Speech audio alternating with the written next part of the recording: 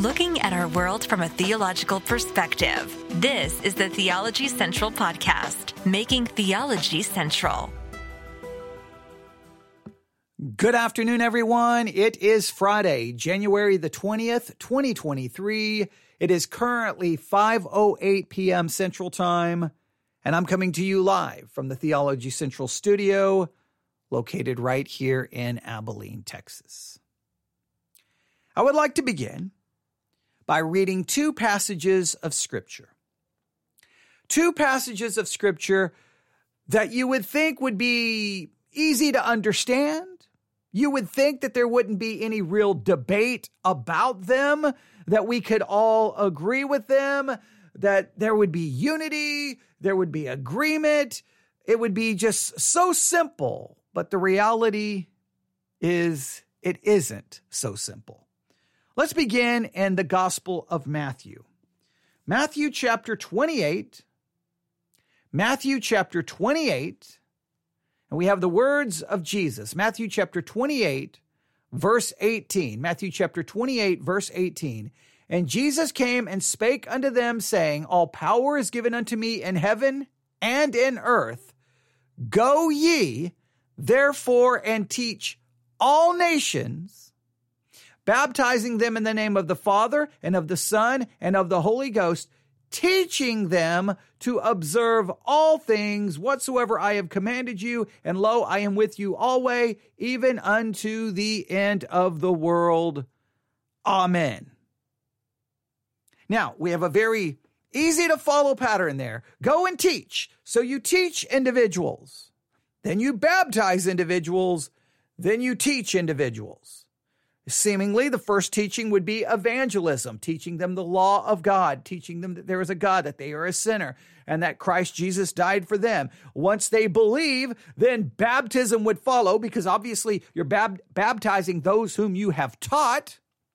So it would seem to indicate you're teaching someone, they are believing what you have taught, then they are baptizing to be identified. They are being baptized to identify with that teaching, to demonstrate belief in that teaching, right? Acceptance of that teaching. Then you are teaching them to observe that. In other words, you are discipling them. So it seems to be evangelism, then baptism, then discipleship. That seems to be the basic structure there. Now, I know immediately there's going to be disagreement, but it seems pretty simple. Then we go to the book of Acts, Acts chapter 2. Acts chapter 2, and then we read these words, Acts chapter 2, starting in verse 40, Acts chapter 2, verse 40. And with many other words did he testify and exhort, saying, Save yourselves from this untoward generation.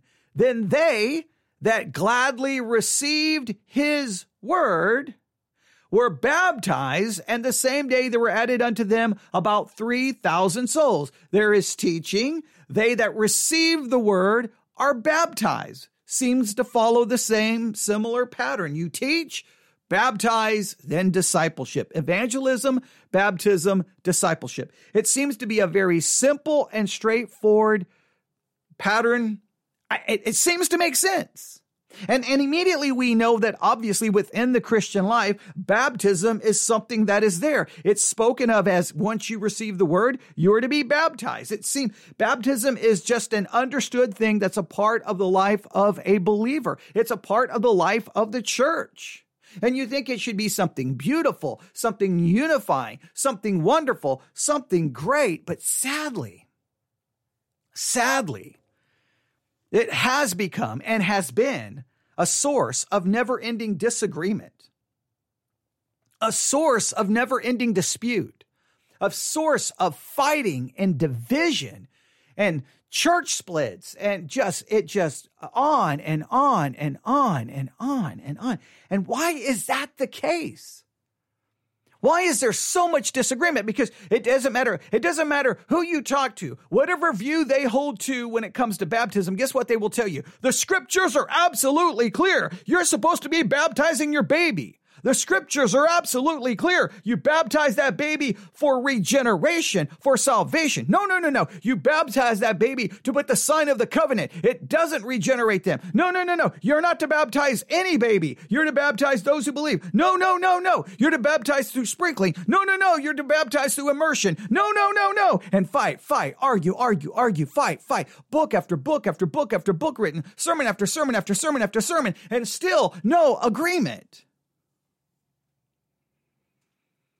Now, I can't speak for you, but that to me just is depressing.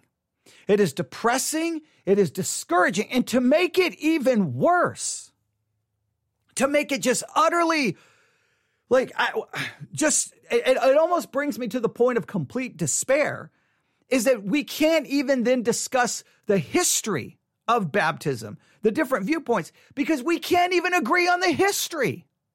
People say, well, the early church was 100% unified. This is the way it's supposed to be. And you're like, are you sure? And if you even raise a question, you don't know what you're talking about. You're attacked. I talked about what happened to me. Was it last weekend where someone's like, hey, I would like to discuss baptism with you. And I was like, are you to discuss or just try to prove that I'm like, and it seemed like it was to be a discussion one-on-one. I go online to where they want to discuss it. I click on join and boom, there's 7 people there. And it's like, boom, boom, boom, boom, boom, boom. Attack.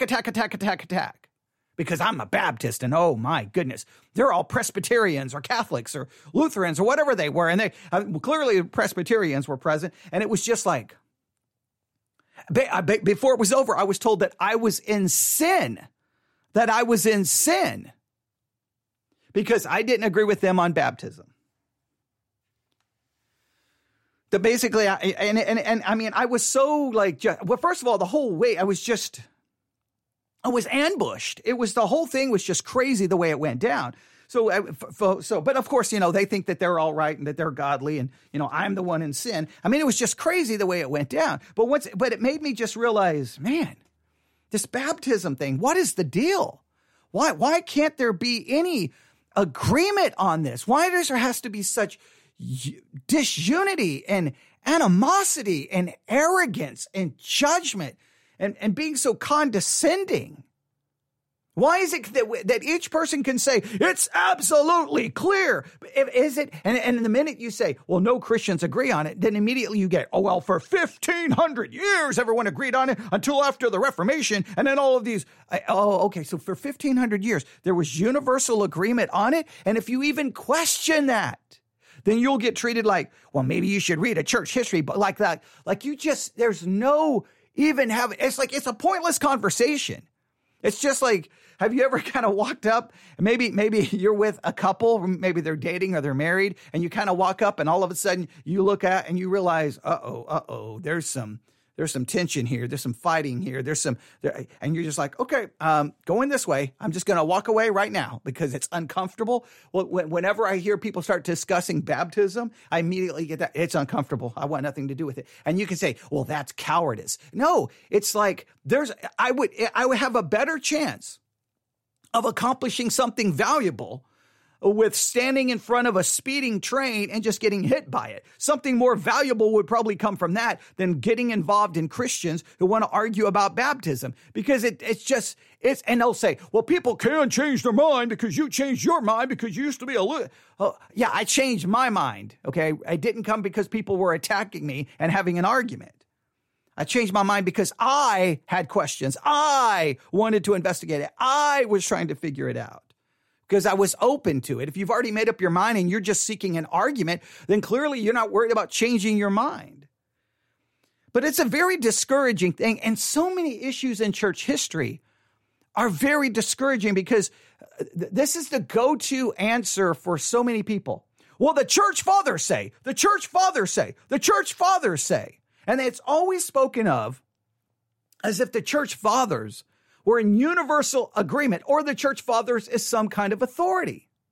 So then we will say, well, the church fathers are authority as long as they agree with Scripture. And so, but what you really mean is the church fathers are in agreement when they agree with your interpretation of Scripture. And where you think that they disagree with Scripture, then they're wrong. But when you think they agree with Scripture, then they have authority. So the roundabout way is you're the authority, and everyone who agrees with you has authority, and anyone who disagrees with you doesn't have authority based off your interpretation of Scripture. Now, when you try to point that out, once again, they're like, how dare you say that? Oh my goodness. Again, I'm just going back to the conversation I had. Obviously, I'm still bothered by it, but it just brought up all of these feelings. So I just decided, I wasn't going to deal with it. I was just going to kind of ignore it. We're about an hour ago.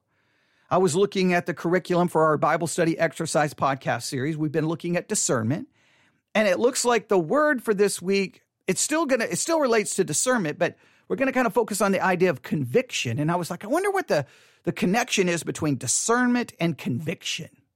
Conviction and discernment. And I was going to turn on the microphone and explore that. Discernment and conviction, and at least probably give someone some homework for this coming week and trying to figure out the connection between discernment and conviction. So that's what I was going to do. But as I was looking at the curriculum, because the text for the study this week is in Acts chapter 2. So I was looking at the curriculum, and if you hear me tapping on a screen, I'm opening my iPad. And all of a sudden they mentioned Acts 2, 37 and then, or 38, and then further down the verse that I just read.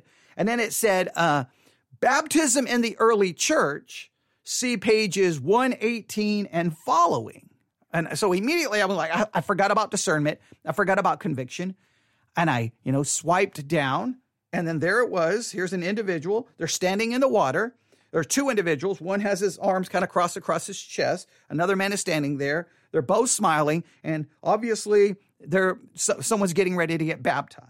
And then underneath that picture, it says, baptism in the early church. And I was like, oh boy, what do I do? What do I do? Now, I was sitting here in my study. And again, I wanted to talk about discernment and conviction. I didn't really even want to deal with baptism. Also, around this same time, I was looking at the current thesis that we're studying in the book under God's No and God's Yes, Understanding the Proper Distinction Between Law and Gospel. And there's this big section here in one of the theses where they're basically saying, hey, the Lutherans have the right view on baptism and everybody else is wrong. Seeing baptism as regenerative, that it regenerates the baby sinner, and makes them basically saved, kind of giving a Lutheran view. And so I got hit with baptism there. Then I wanted to go to discernment and conviction, but then I get confronted with baptism again. And I'm like, I can't, I have to turn on the microphone. Now, I know what I'm doing to myself. I know I am setting myself up. I know I'm setting myself up. We're going to end up in a long series on baptism. I have a feeling. I feel that that's why I went ahead and, on some of the platforms, you don't see the title yet. But on the other platforms, I went ahead and entitled this Baptism in the Early Church Part 1. So I think this is going to turn into a full-blown study on baptism in the early church, but done in a Bible study exercise kind of way. Now, if you followed the Bible study exercises, if you listen to that podcast series, what I tend to do is I do kind of the teaching like I know, or some of the teaching like I don't know. Let's struggle together, and I give homework and assignments. So I think we're getting ready to get ourselves, I'm just assuming you're coming along for the ride, into a lengthy work on the subject of baptism. I think that's what we're getting ready to do. And we're going to do some unique exercises and some unique things. I may need someone to help create a chart for me. I think this could be very fascinating. But I'm going to try to approach it in a different way. What do I mean by that? Okay, good. Yeah, and that's true. That's another, I didn't even realize this. Because I gave everyone the word study to do on discernment, and someone took that method and did it on baptism. Well, they just said this in the chat. Sounds like I might be ahead in the homework with my word study, but that's true. They sent that to me, and I'm like, oh, this is really good. It's on baptism. So I got confronted with baptism there. then I got confronted with baptism and God's word, God's no, God's no, God's yes on law and gospel. I got confronted in baptism with that confrontation that I had. And then I got confronted with baptism here in the, so I've been getting confronted with baptism now for multiple different ways. Now that I'm thinking about it, that's even more odd. Like everywhere I turn around, baptism, baptism, baptism, baptism, baptism, baptism. So, you know, I'm just going to go with it. I've often said that the one thing you know about this podcast is the one thing you know about this podcast is you don't know what's going to happen from day to day to day, because I like it to just develop organically. And look, I didn't seek this out. I got confronted with it, and everywhere I turn, that baptism keeps showing up.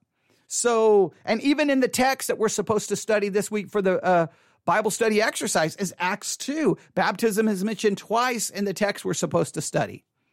So I mean, we're going to get confronted with it again. So I think we're going to take the Theology Central unique approach to how we do this.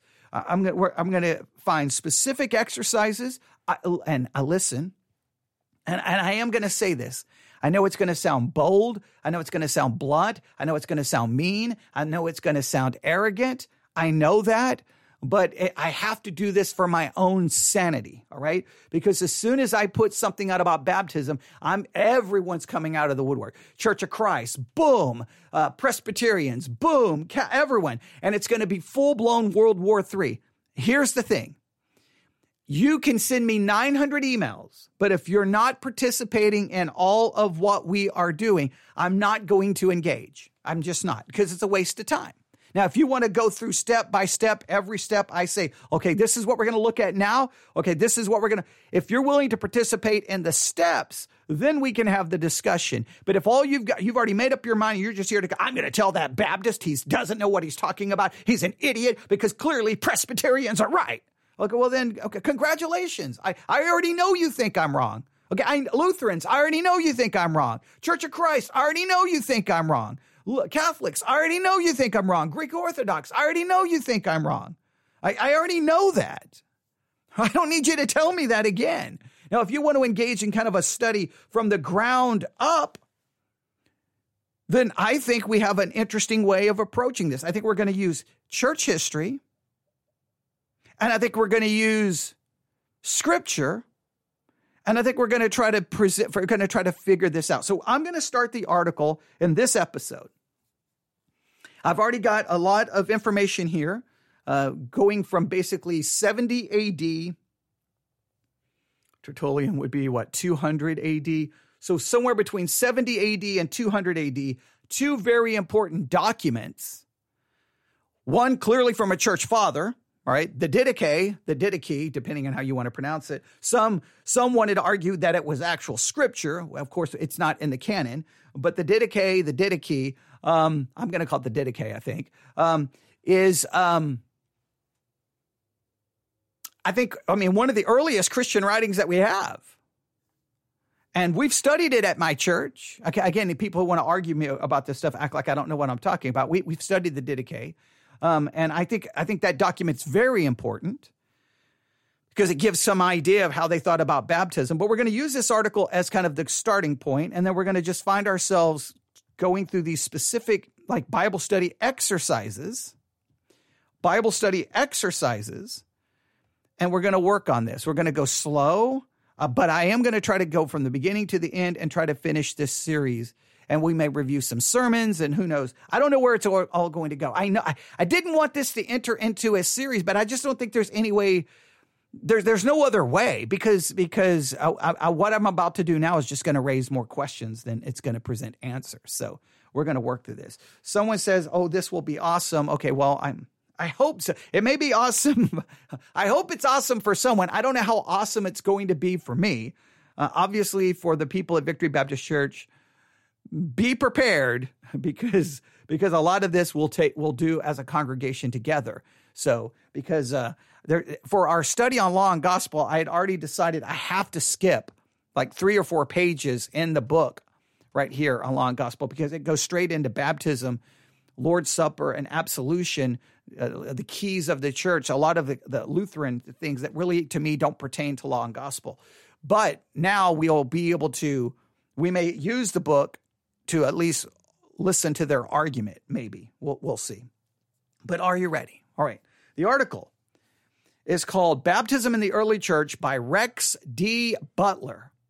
Rex D. Butler, Baptism in the Early Church. All right. I hope you're ready. I hope this proves to be beneficial. This is just getting us started. And again, the last thing I want, I really wish I wish we could agree within Christianity on baptism. I mean, don't you wish we could at least agree on that? And I know people are going to say the early church did. We just need to go back to did the early church really agree? Did they? Are we sure they agreed? Are we sure? Did they agree maybe from 300 to 15? What about between 70 AD and 300? Was there agreement in that? And if there was a disagreement at any period, and not only that, let's say the early church was in complete agreement. Does that make them right? Is it scripture? Or now, and again, there's just so many issues we could get into. But all right, here we go. And I have a very important. I'm going to try to get a PDF file of two key historical documents. One is called On Baptism. The other one's the Didache. And I'm going to try to get PDFs of both, and we'll post those in the Discord channel on the Discord server, because then people will have access to it. All right, but here we go. I almost kind of want to just stop there and say, there's your preview, but let's just get started. Baptism in the early church. On the day of Pentecost, at the conclusion of his sermon, Peter exhorted his audience, repent and be baptized, every one of you, in the name of Jesus Christ for the remission of sins, and you shall receive the gift of the Holy Ghost. Acts 2:38. In the aftermath of this invitation, about 3,000 new believers were baptized that day. When the apostles baptized the converts, however, they infused the Jewish ritual with entirely new meanings. Instead of only purifications, which must be repeated, Christian baptism was a one-time ceremony performed in the name of Jesus Christ and representing forgiveness of sins and reception of the Holy Spirit. Not only did the baptizer invoke the name of Jesus, but the new believer also called upon his name and thus proclaimed the gospel. Now, please note, if you don't hear this, clearly there is a theological bent in the article that I'm reading, because listen to what they said. That they were baptized, it was a one-time ceremony where they were performed in the name of Jesus Christ and representing forgiveness of sins and reception of the Holy Spirit. Remember, there are plenty who say, no. Baptism doesn't represent that. Baptism is the cause of it. By being baptized, you're being regenerated. Your sins are being forgiven. Your sins are being washed away. It's not symbolizing something. Something is actually happening. Something is actually occurring. All right? So immediately we know that this article is coming at it from a specific theological bent. And we'll have to explore that in greater detail. Now let's continue. Implied in these early baptisms was the idea that the believer is united with Jesus in his death, burial, and resurrection. Therefore, we are buried with him by baptism into death, that like as Christ was raised up from dead by the glory of the Father, even so we should also walk in the newness of life. Romans chapter 6, verse 4. Now, immediately we come up with another problem text. Romans chapter 6. There are many who say that has nothing to do with water baptism. The word baptism there is just speaking of unity, being immersed into that that we as a Christian, we are united. We are, in a sense, we are in Christ Jesus. This is speaking of our union in him, immersed into him spiritually, that we are connected to him, that it doesn't have to have there's no, like, I can't remember which preacher famously said, there's not a drop of water in Romans chapter 6. While others are like, no, that's water baptism. And by water baptism, when I'm baptized in water, then literally what is happening to me is now I am being united with his death, his burial, and his resurrection. So now I die and I'm raised to walk in newness of life. Something is actually happening, something transformative, something regenerative is happening in it. So once again, we have massive disagreements. We have massive disagreements on how to interpret Acts 2:38. We have massive disagreements on how to interpret Romans chapter 6. Now, again, others would argue, but, early church, yeah, right. You want to go to the early church if they agree with your interpretation, but if they disagree with your interpretation on any other passage, then you throw out the early church. So I just want to make sure we understand, pointing to the early church, I love looking to the early church to see what they thought, to see what they believed. But you can't point to the early church as a source of authority if there are situations where you throw out their authority because you believe they got the scriptures wrong. Well, if you can throw out this early church because you believe they got a scripture wrong about whatever the case may be, whatever the subject may be, well, then I can throw out the early church whenever I think that they disagree, that they get a scripture wrong based off my interpretation. So either they are a final and obsolete, or a final or an absolute, not obsolete. They are either a final and absolute authority, or they're just something interesting to look to see what they thought. That's your only choices. But for some people, if you when it comes to baptism, if you reject the early church, you're like, how dare you reject them? How dare you reject them? What are you doing? And it's like, well, wait a minute. You said that they're only authoritative as long as they agree with Scripture. Well, I agree with you, and I disagree with their interpretation of Scripture when it comes to baptism. So, where does that leave us? Where either they are the authority or they just simply are interesting and maybe authoritative in helping us understand those times. I just find it funny the way people handle that. But okay, here we go. Every baptism recorded in Acts was conducted in the name of Jesus. And that does seem to be true, that in Acts they were baptized in the name of Jesus. That's what it seems to imply. Now, this is where you get oneness Pentecostalism that says if you're not baptized in the name of Jesus, you have an invalid baptism. It's not right. It's not correct. Those were oneness Pentecostals were some of the earliest Christians that I met. I went to school with a bunch of girls who were oneness Pentecostal, and they got picked on a lot, and I always ended up taking up for them, not because I agreed with I wasn't even a Christian, but just because I didn't like people getting picked on because they were different. So I kind of became semi-friends with them, and after I got saved and became a Christian, then they were telling me, your baptism is not valid because you weren't baptized in the name of Jesus. You weren't baptized in the name of Jesus. It's like having a check that's worth $1 million, but it's got the wrong signature on it. You got to have the name of Jesus signature on it. It's not good.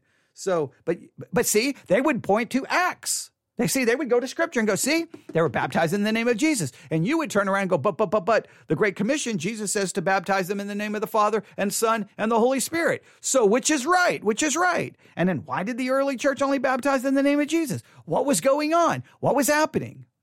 But once again, it leads to division and confusion and fighting and arguing, and it never ends. Right? But my issue with oneness Pentecostals is, of course, they're going to baptize in the name of Jesus because they don't believe in the Trinity, okay? They don't believe in the Trinity, right? They're non-Trinitarian. They're modalists. They believe in modalism, Sabellianism. All right, so here we go. Every baptism recorded in Acts was conducted in the name of Jesus. Within a few decades, the Trinitarian formula began to be invoked, following the pattern of Matthew 28:18 through 20. The Didache, and I'll spell it Didache, Didache, and again, I've been taught Didache, and I've been taught Didache, all right? Didache maybe is the most correct. I've heard, in fact, let's just do this. I've heard it said so many different ways. Ways. And so sometimes when you hear it in different ways, you begin to question your own, well, it's not letting me copy that. Here we go. I've got it right here. You begin to call into question your own way of saying it because you're like, well, wait, that person says it this way. That says it a different way. Let's see here. Let's go with this one. This pronounces it. This gives me all kinds of different ways. Let's see which one we want to go with. Let's go with this one. Didache. Okay, that says Didache. That says this one. Didache. Didache. Didache. Didache. Didache. Didache. All right, so we have a couple of them. Okay. Someone says the way James White pronounces it. So I'm going to go with Didache. That's what I'm going to go with. I'm going to go with that. But I think I had a Greek Orthodox tell me Didache. Didache. Okay, but Didache is the way I'm going with it. All right. So not that you really care one way or the other, but I just want to be just make sure that if I get that wrong, because here's the thing, when you start dealing with baptism, if I get one name wrong or say one thing incorrectly, they're going to be like, how dare you talk about baptism? You don't even know how to say Didache. All right. So, all right, here we go. So let's read this again. This is very important. Every baptism recorded in Acts was conducted in the name of Jesus. Within a few decades, the Trinitarian formula began to be invoked, following the pattern of Matthew 28, 18 through 20. The Didache, a church manual composed at the end of the first century, instructed administrators to baptize 3 times in the name of the Father, the Son, and the Holy Spirit. Didache 7.1. Now, if you've never read the Didache, you need to find a copy of it instantaneously, immediately. You need to have a copy of it. You need to read it. I'm just saying, you need to read it. And here's the reason you need to read it. It's one of the earliest Christian writings, because everyone will point, hey, this church father said this. And you go, whoa, whoa, whoa, whoa, whoa, whoa, whoa. What did the Didache say? That's the earliest, right? That's the earliest, right? That comes before many of all the writings of the church fathers. The Didache would come before all of them. So the immediate question is, well, what did the Didache say about baptism? Like, if you want to argue early church history, the Didache would be the first source to go to, not to any of the church fathers. It would be to the Didache. And depending on when it was written, according to one source, the Didache was written somewhere between 70 AD and 100 AD. All right? I mean, that's a very early time period for it. So it's something that we have to have. We just have to have it because I cannot stress this enough. It's something not only do we have to have, you have to read it for yourself, right? Don't trust anybody else. Don't trust anybody. Don't trust me. Don't trust this article. Read it for yourself. And as you read it for yourself, this is what you should do, all right? For the purpose of this study, just find everything it says about baptism. Just ignore everything else. You don't even care about what the Didache says about anything else. How to test if a prophet is true or if a prophet is false. That's an interesting test the Didache has about it. I mean, we could talk all about it. There's a lot of interesting things, but just take and say, here's what the Didache seems to say, and just write it out. Make sure you give the paragraph number, whatever chapter, paragraph number, 7.1, however you want to write it out. And then you just have it for yourself in a notebook. Just buy a notebook for the Didache. And you just write it down. You can create a document, cut and paste. I don't even care. Usually I say pencil. I don't care. Just have it. Because then the next time someone says, well, the early church said this about baptism, you could say, well, the Didache, I think that would be early church, right? I think that would be early church. This is what it said. So I thought you said there was uniformity. I thought everyone agreed. So did everyone agree or did not everyone agree? Now, see, you need to know. Then you're not at the mercy of preachers or bullies on the internet telling you what you should or shouldn't believe about baptism. See, because sometimes those bullies on the internet think the rest of us are just idiots who've never went to school or ever studied anything. And they can think that, and they can say whatever they want about me, but I'll help all of us not have to be bullied by people who think that they're more intelligent and arrogant and condescending. We can just go and look at the sources for ourselves. And so you look at the Didache and you just write out, baptism in the Didache, and then here's what it says. Don't even try to interpret it. Don't even try to interpret. Don't make it fit into your view on baptism, or don't make it go against it. Just what does the Didache say? The end, period. Done. Because I think that's a good way of doing so. All right, so here we go. I'm going to go back. I got all these documents open. All right, here we go. So according to this would be one of the things. People were baptized 3 times in the name of the Father, Son, and the Holy Spirit. 3 times. The Didache also listed 3 possible modes of baptism. The use of living or running water was preferred. Okay, what does it mean by living or running water? Does that seem like a river? Preferably cold, collected in a cistern, and pouring was allowed in arid regions where water would be scarce.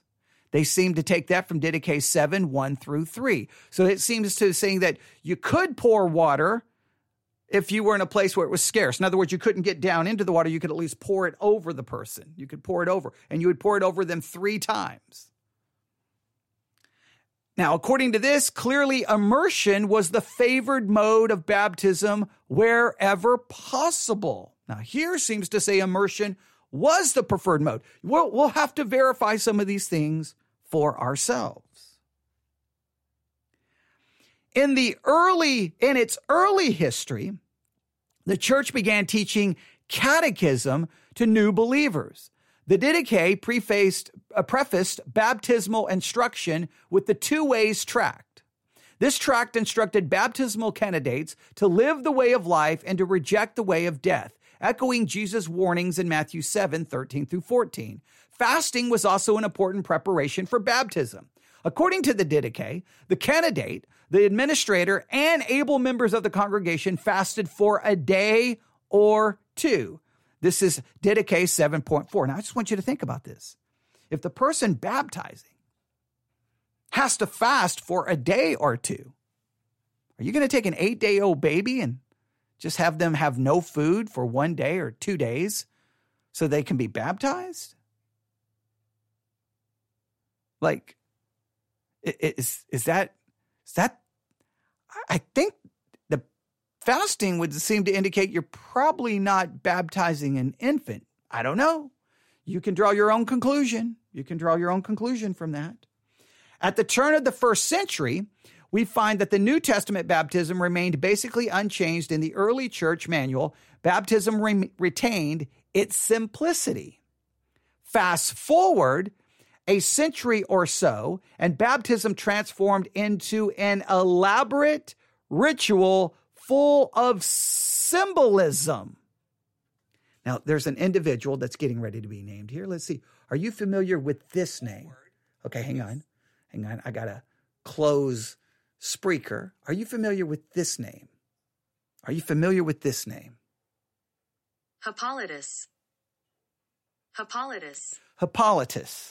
Are you familiar with that name? Hippolytus.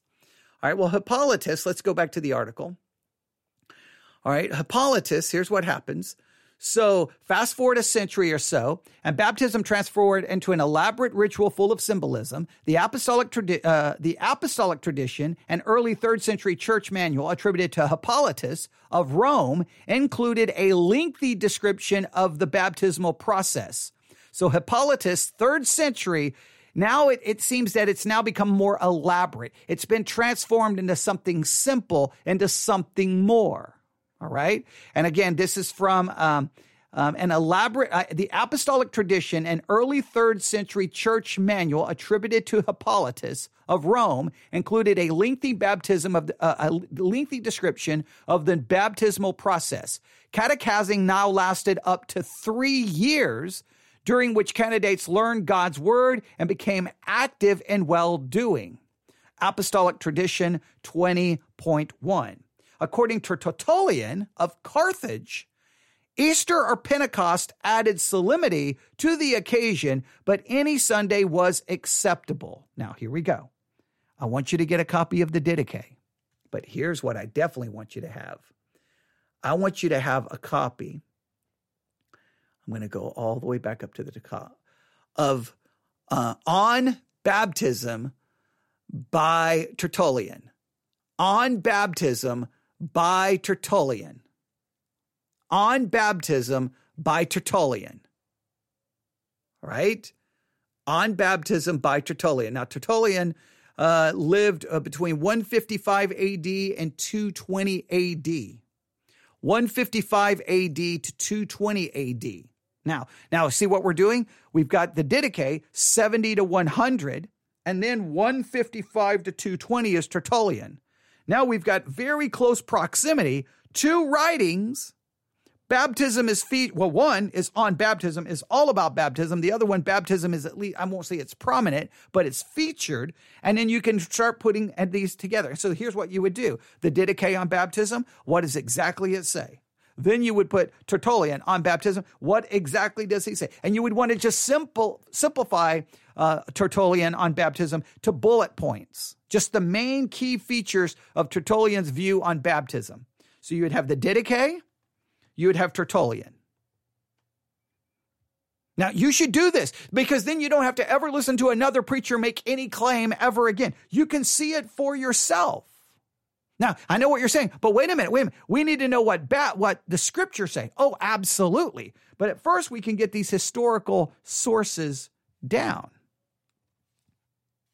Now, according to the article, Tertullian of Carthage said Easter or Pentecost added solemnity to the occasion, but any Sunday was acceptable. So here we have at least Tertullian saying you can baptize on any Sunday. But remember, you had like the Didache was basically you fast a day or two, and then catechism seems to happen after your baptism.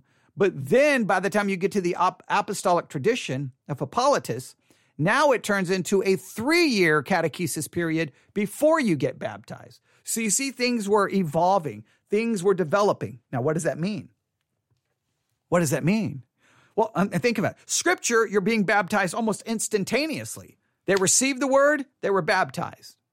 The Didache is, well, we need a faster day or so before you're baptized. Then Hippolytus comes along and says, 3-year catechesis program before you get baptized. Now, I want you to just see, is that unity? Is that uniformity? Because I will tell the early church all agreed. Well, they didn't agree on a lot of things, right?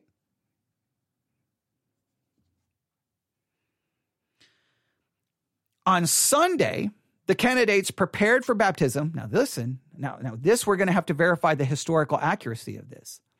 On Sunday, the candidates prepared for baptism by removing their clothing. Yes, that's right. They were baptized in the nude. They were not wearing any clothes. Nudity was not as scandalous in a culture where public baths were common. So being baptized nude was not considered scandalous at the time, and it seems to have occurred. Let's try that in any church right now. Let's try that in any church in America. We do baptisms, and then people are going to be nude. Let's try that. Let's see. Oh, wait. So the early church got that wrong. Is that it? Oh, no. All right. Now, we need to verify this. The source they have for this is kind of odd. It seems to come from, there's a lot of different people listed here as the author. It seems to come from a book, I guess, Augustine the Bishop. Augustine the Bishop, looks like published in 1961, and I guess this is from page 367. But we would need to verify if this is any truth to the fact that the early baptisms, and I don't know from which year this would have occurred, and if this was a regional practice or a universal practice, that somehow people were being baptized in the nude.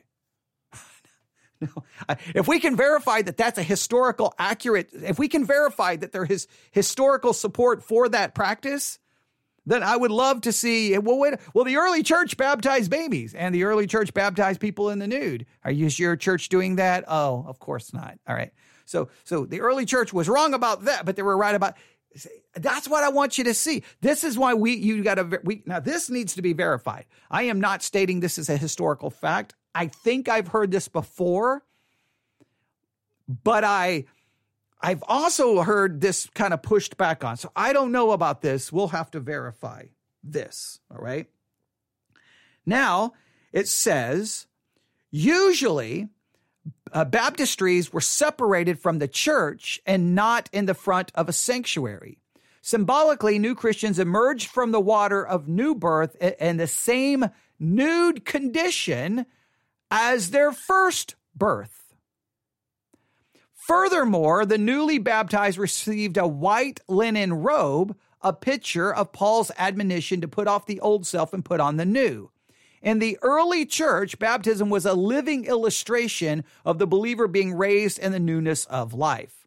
The church continued to practice triple immersion, but added a baptismal creed in the form of 3 questions. The administrator, the one doing the baptism: do you believe in God the Father Almighty?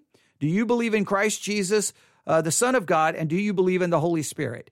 After each question, the candidate responded, I believed and was immersed. This is according to Apostolic Tradition 21:12 through 18. Now, hang on. Is this Hippolytus? Because if this comes from Hippolytus, because I think he's the one who wrote Apostolic Tradition. Yeah, that was the 3rd century church manual by Hippolytus. We may have to find this. Hang on, let me see here. Apostolic Tradition. Yeah, of Hippolytus. Yeah, there it is. The Apostolic Tradition of Hippolytus. I have it right here. Now, they're saying, okay, I've got it right here. Let me look here. They're claiming, I got to find this. Give me 1 second. They are claiming that this comes from 21:4. 21:4. Hang on. No, wait. No, I take that back. This comes from 21:1 through 23:3. I'm sorry, 21:12 through 18. 21:12 through 18. All right, let me go here. Is there a 21 here?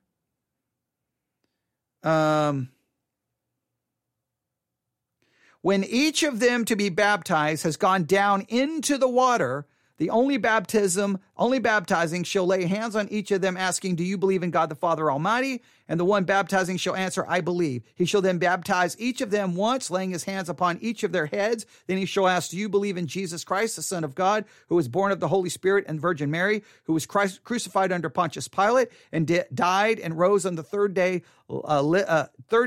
living from the dead, and ascended into heaven, and sat down at the right hand of the Father, and the one shall come to judge the living and the dead. When each has answered, I believe, he shall be baptized the second time. Then he shall be asked, do you believe in the Holy Spirit? Basically the Apostles' Creed. And after each section, they are immersed into water. So one that not only shows immersion, this is another important document. So here's what we're going to do. We're going to have 3 documents we need. All right, here we go. All right, here's what we need. We need the Didache. We need the Didache. We need the On Baptism by Tertullian. And then number 3, we need the Apostolic Tradition of Hippolytus of Rome. All right. The Apostolic Tradition of Hippolytus of Rome was composed in approximately 215 in Rome.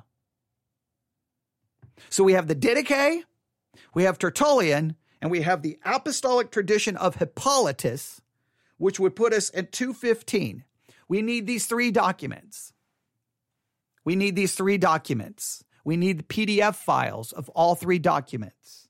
And we need to now dedicate ourselves in 2023 to these 3 historical documents. Then when people accuse us of something about baptism, we can say, hey, back off. All right. So what we need is we need basically a chart. The baptism and the Didache. And we just need to make them very bullet points, right? Very summarized points.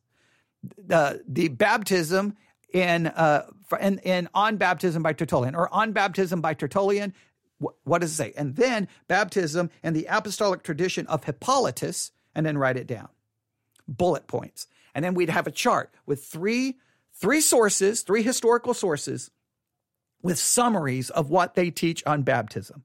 That would be utterly fascinating. It would be, we probably should, I dare say we should probably turn it into a book is what we should turn it into. It would be a lot of work, but we should really turn it into a book and at least self-publish and get it available for a Kindle or everywhere else. Like, hey, like this is what the Didache says about baptism. This is what Tertullian said about baptism. And this is what the apostolic tradition of Hippolytus said about baptism. And then we could have an appendix of what Scripture says about baptism. And I think that would be very valuable. Now, I'm not saying it's going to change anyone's mind, but I'm sick and tired of being told, well, the church father said this. Here's 3 historical documents that goes from 70 AD to around 220 AD, 70 AD to 220 AD. And we're not even using Scripture at this point. And how much agreement and how much disagreement is there? Well, if the apostolic tradition of Hippolytus is saying that they were immersed and they had to confess belief in the Apostles' Creed, that's not babies, unless you have then a whole radical different. Now, Hippolytus, I'd have to go through all of his writings again to see if he mentions infants. I know Tertullian mentions infants, but Tertullian seems to say that the baptism of children, I don't know if he says infants, children, should be delayed. He believes it should be delayed. If Tertullian believes it should be delayed, well, why? Well, he seems to indicate because it's not necessary. That's a whole can of worms we could get into. All right? So 3 sources. The Didache, on baptism by Tertullian, and the apostolic tradition of Hippolytus of Rome. Those are the 3 sources that we need. Every Christian should have, look, here's the beautiful thing about living in 2023. Every Christian should have these sources. So what we're going to do is we can get these into PDF format because I don't think any of them are copyrighted. All right. All of these should be available for free. I'll turn on the microphone and say, here is we will attach PDF files to further messages, future messages in this series on the early church and baptism, and we will make them available to everyone, and we'll do everything we can. I'm dead serious. If we can put this together in a way, I would really like to see if we could compile it, self-publish it, and make it available for in a PDF format for free for everyone. I wish we could get it formatted for a Kindle and make it available in the Amazon store and give it away. I mean, it take a lot of work and a lot of time, and I don't know how much money to try to put it all together. But because I'm sick and tired of everyone acting like that they're experts on the early church on baptism. I'm so sick of the arrogance and the just they're almost like bullies, theological bullies, and I'm sick and tired of it. The average person needs to be able to be like, no, stop listening to people push you around. Here's what the early church actually said. Read it for yourself. You don't need these self-appointed, arrogant, they act like they're the Pope. They're not the Pope. Tell them to back off. There we go. Yeah, you can see I'm pretty passionate about this. All right, now I need to kind of finish that paragraph that I was on. All right, I need to kind of finish that paragraph that was on. All right, here we go. It says here, so the church continued to practice triple immersion but added a baptismal creed in the form of 3 questions. Do you believe in God the Father Almighty? Do you believe in Christ Jesus, the Son of God? And do you believe in the Holy Spirit? To be fair, that's not a complete representation. Basically, they were using the Apostles' Creed. So each part, you would ask them, each section of the creed, do you believe this section of the creed? Yes. Then they would be immersed. Do you believe in this section of the creed? Yes, they would be immersed. Do you believe in this section of the creed? Yes, then they would be immersed. Clearly, they had to give affirmation to a belief in the creed, each section of it, and then they would be immersed. That's not babies. All right? After each question, the candidate responded, I believe, and was immersed. This is the Apostolic Tradition 21:12-18, which I just verified that is the Apostolic Tradition from Hippolytus, written around 215. These questions instructed the new believer in correct orthodoxy and weeded out possible heretics. At the conclusion of the baptismal service, the entire community prayed together and closed the prayer service with a kiss of peace, signs of love, and of welcome into God's family. The new members of the Christian community had their first Lord's Supper, the apostolic tradition, 21, 1 through 23, 3. And I'll stop right there. I'll stop right there. I want to go further. You know what? I'm going to just read the rest of this. I'm just going to read the rest of this because we now have established what we need. We need the Didache.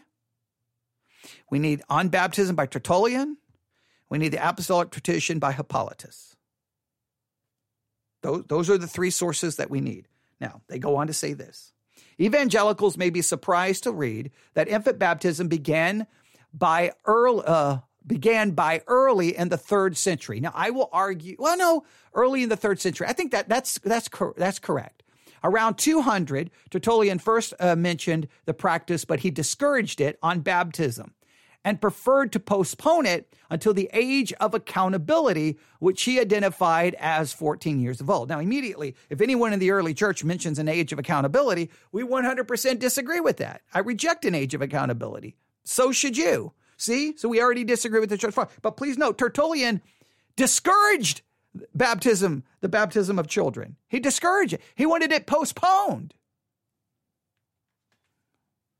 There you go. And I've got Tertullian right here. I can read the section.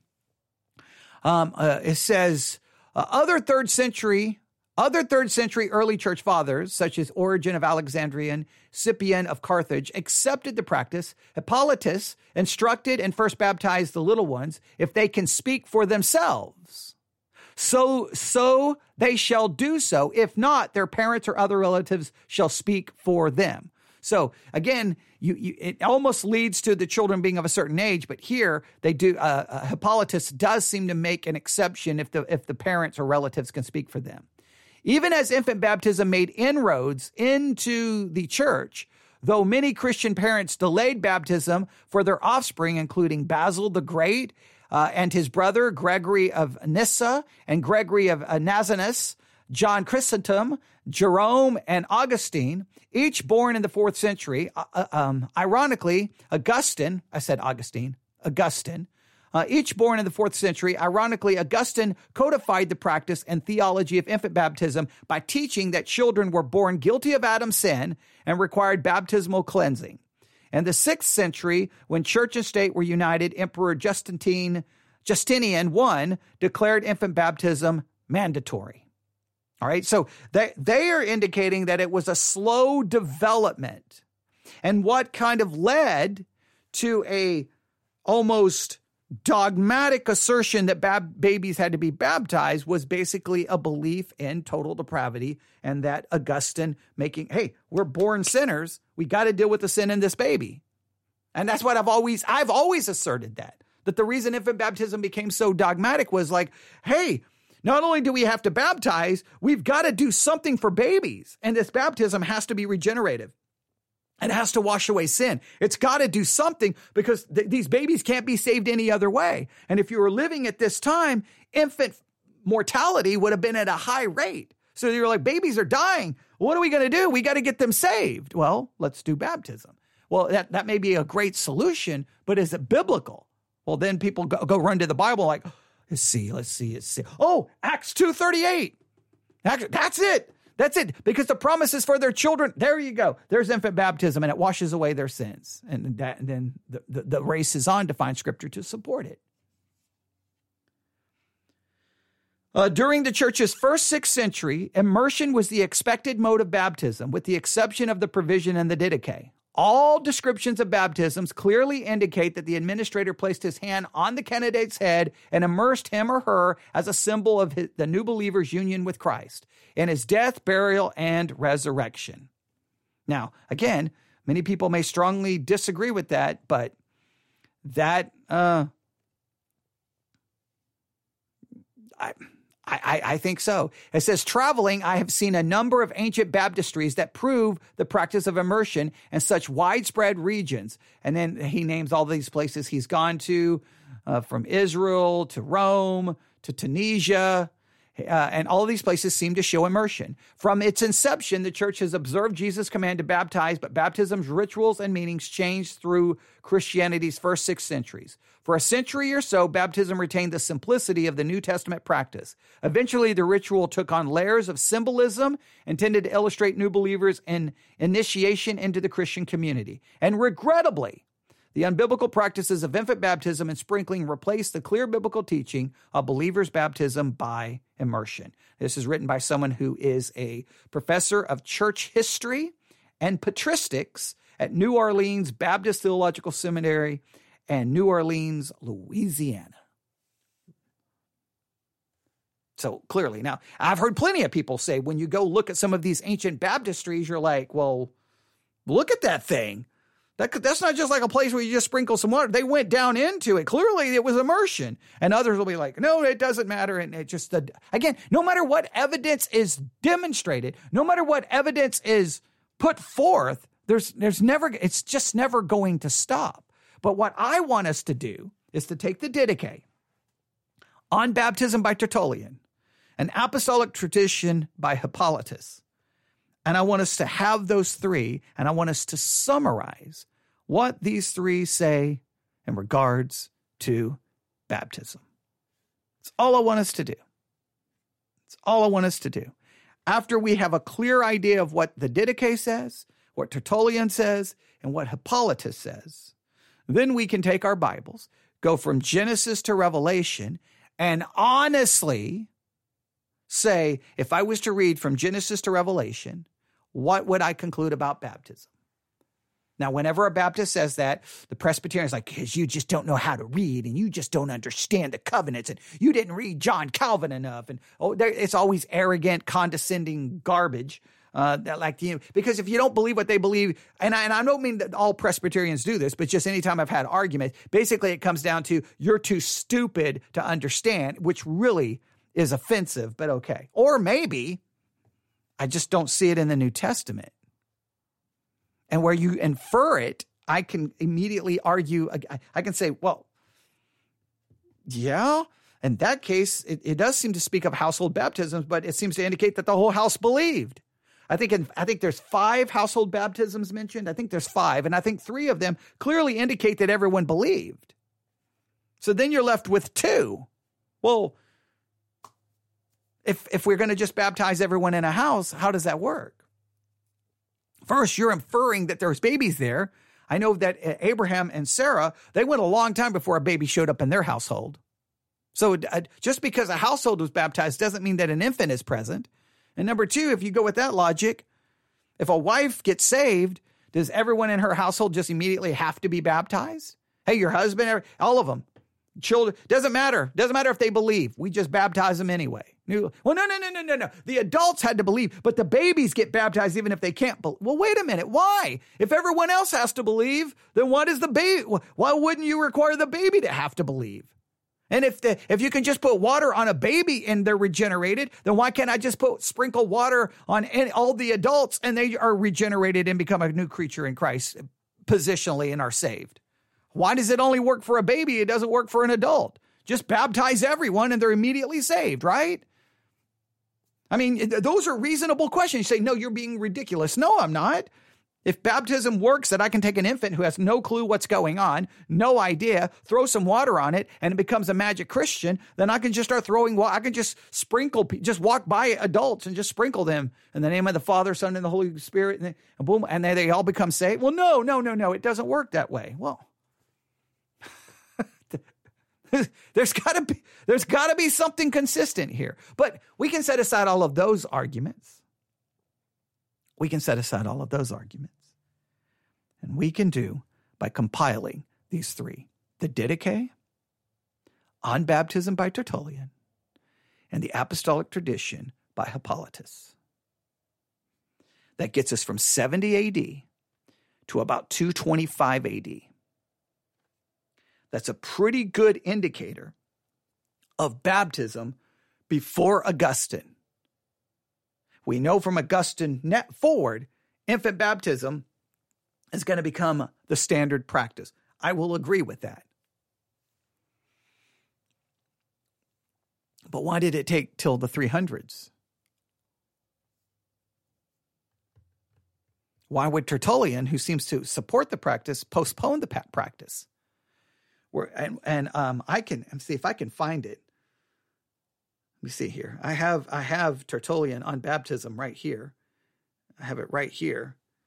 I think is it 21? Let me see if I can read it for you really quick. I'll just end with this. If I can just read it right here.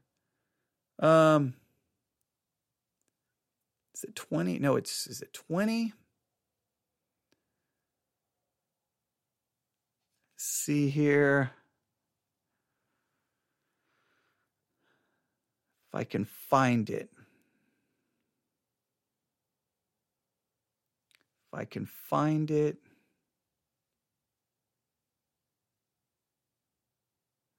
I think it's 18. Of the persons to whom and the time when baptism is to be administered, chapter 18 of Tertullian on baptism. It goes on to say here, where is it? But they whose office it is to know that baptism is not rashly to be administered, give to everyone who begs you, has a reference of its own, appertaining especially to almsgiving. On the contrary, this precept is rather to be looked at carefully. Give not the holy thing to the dogs, nor cast your pearls before swine. Matthew 7:6. And lay not your hands easily on any, share not another man's sins. If Philip so easily baptized the chamberlain, let us reflect that a manifested and compitious evidence that the Lord deemed him worthy had been interposed. Acts chapter 8. The Spirit had enjoined Philip to proceed to that road. The eunuch himself too was not found idle, nor as one who was suddenly seized with an eager desire to be baptized, but after going up to the temple for prayer's sake, being intently engaged on the divine scripture, was thus suitably discovered, to whom God had unasked sent an apostle, which one again the Spirit bade adjoin himself to the chamberlain's chariot. The scripture which he was reading falls in an opportunity with his faith. Philip, being requested, is taken to sit beside him. The Lord pointed out, faith lingers not, and water needs no waiting, for the work is completed. And the apostle snatched away, but Paul too was in fact speedily baptized. For Simon his son. So he's showing that some of these people were baptized immediately, but these were specific situations where everything was ready. And it says, according to these circumstances and disposition and even age of each individual, the delay of baptism, this is from Tertullian, is preferable. Principle, however, is the case of little children. For why is it necessary if baptism itself is not so necessary? That the sponsor likewise should be thrust into danger, who both themselves by reason of mortality may fail to fulfill their promises and may be disappointed by the development of the evil disposition and those for whom they stood. So in other words, it's saying, hey, you could have these people standing there saying, okay, I'm going to stand for this child, but then the child could show to be going in a completely counter direction to what their baptism should indicate. Well, why would you let any of this happen? So he's saying, well, we should slow down here. We should slow down. And then he goes on to say, the Lord does indeed say, forbid them not to come unto me. Let them come then while they are growing up. Let them come while they are learning whether to come. Let them become Christians when they have become able to know Christ. Why does the innocent period of life hasten to the remission of sins? More caution will be exercised in worldly matters, so that one who is not trusted with earthly substance is trusted with divine. Let them know how to ask for salvation, that you may seem at least to give to him that ask. For no less cause must be unwedded, but also deferred, and whom the ground of temptation is prepared, alike in such as never were wedded by means of their maturity, and in the widowed by means of their freedom, until they either marry or else may be more fully strengthened for continence. If any understand the weighty importance of baptism, they will fear its reception more than its delay. Sound faith is secure of salvation. In other words, wait till they can ask. Wait till they have learned. Wait till they have become a Christian. That seems to be Tertullian's advice. But hey, Tertullian was probably wrong on that, right? Now, when you read that, there's a lot of mixture. Look, when you read the church fathers, if you've ever read the church fathers, you'll be like, wait, what are they talking about?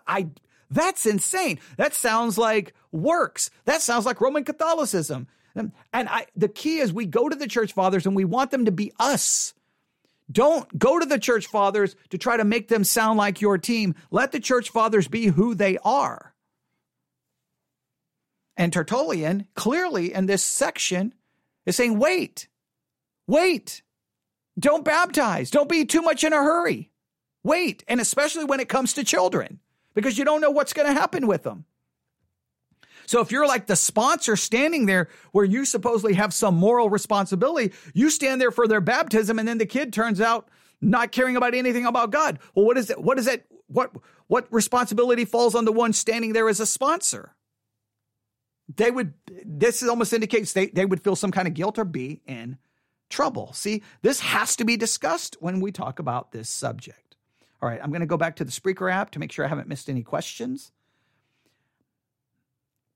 I love the fact that this has kind of become an impromptu look at baptism, but it gets us a good start. All right, no other questions. So 3 sources: the Didache, On Baptism by Tertullian, and Apostolic Tradition by Hippolytus. Those are your 3 things we need. We need to gather them, and we'll start working on them. We'll start working on them and do the best that we can and see how this develops. And then we'll look at some scriptures, and I don't know.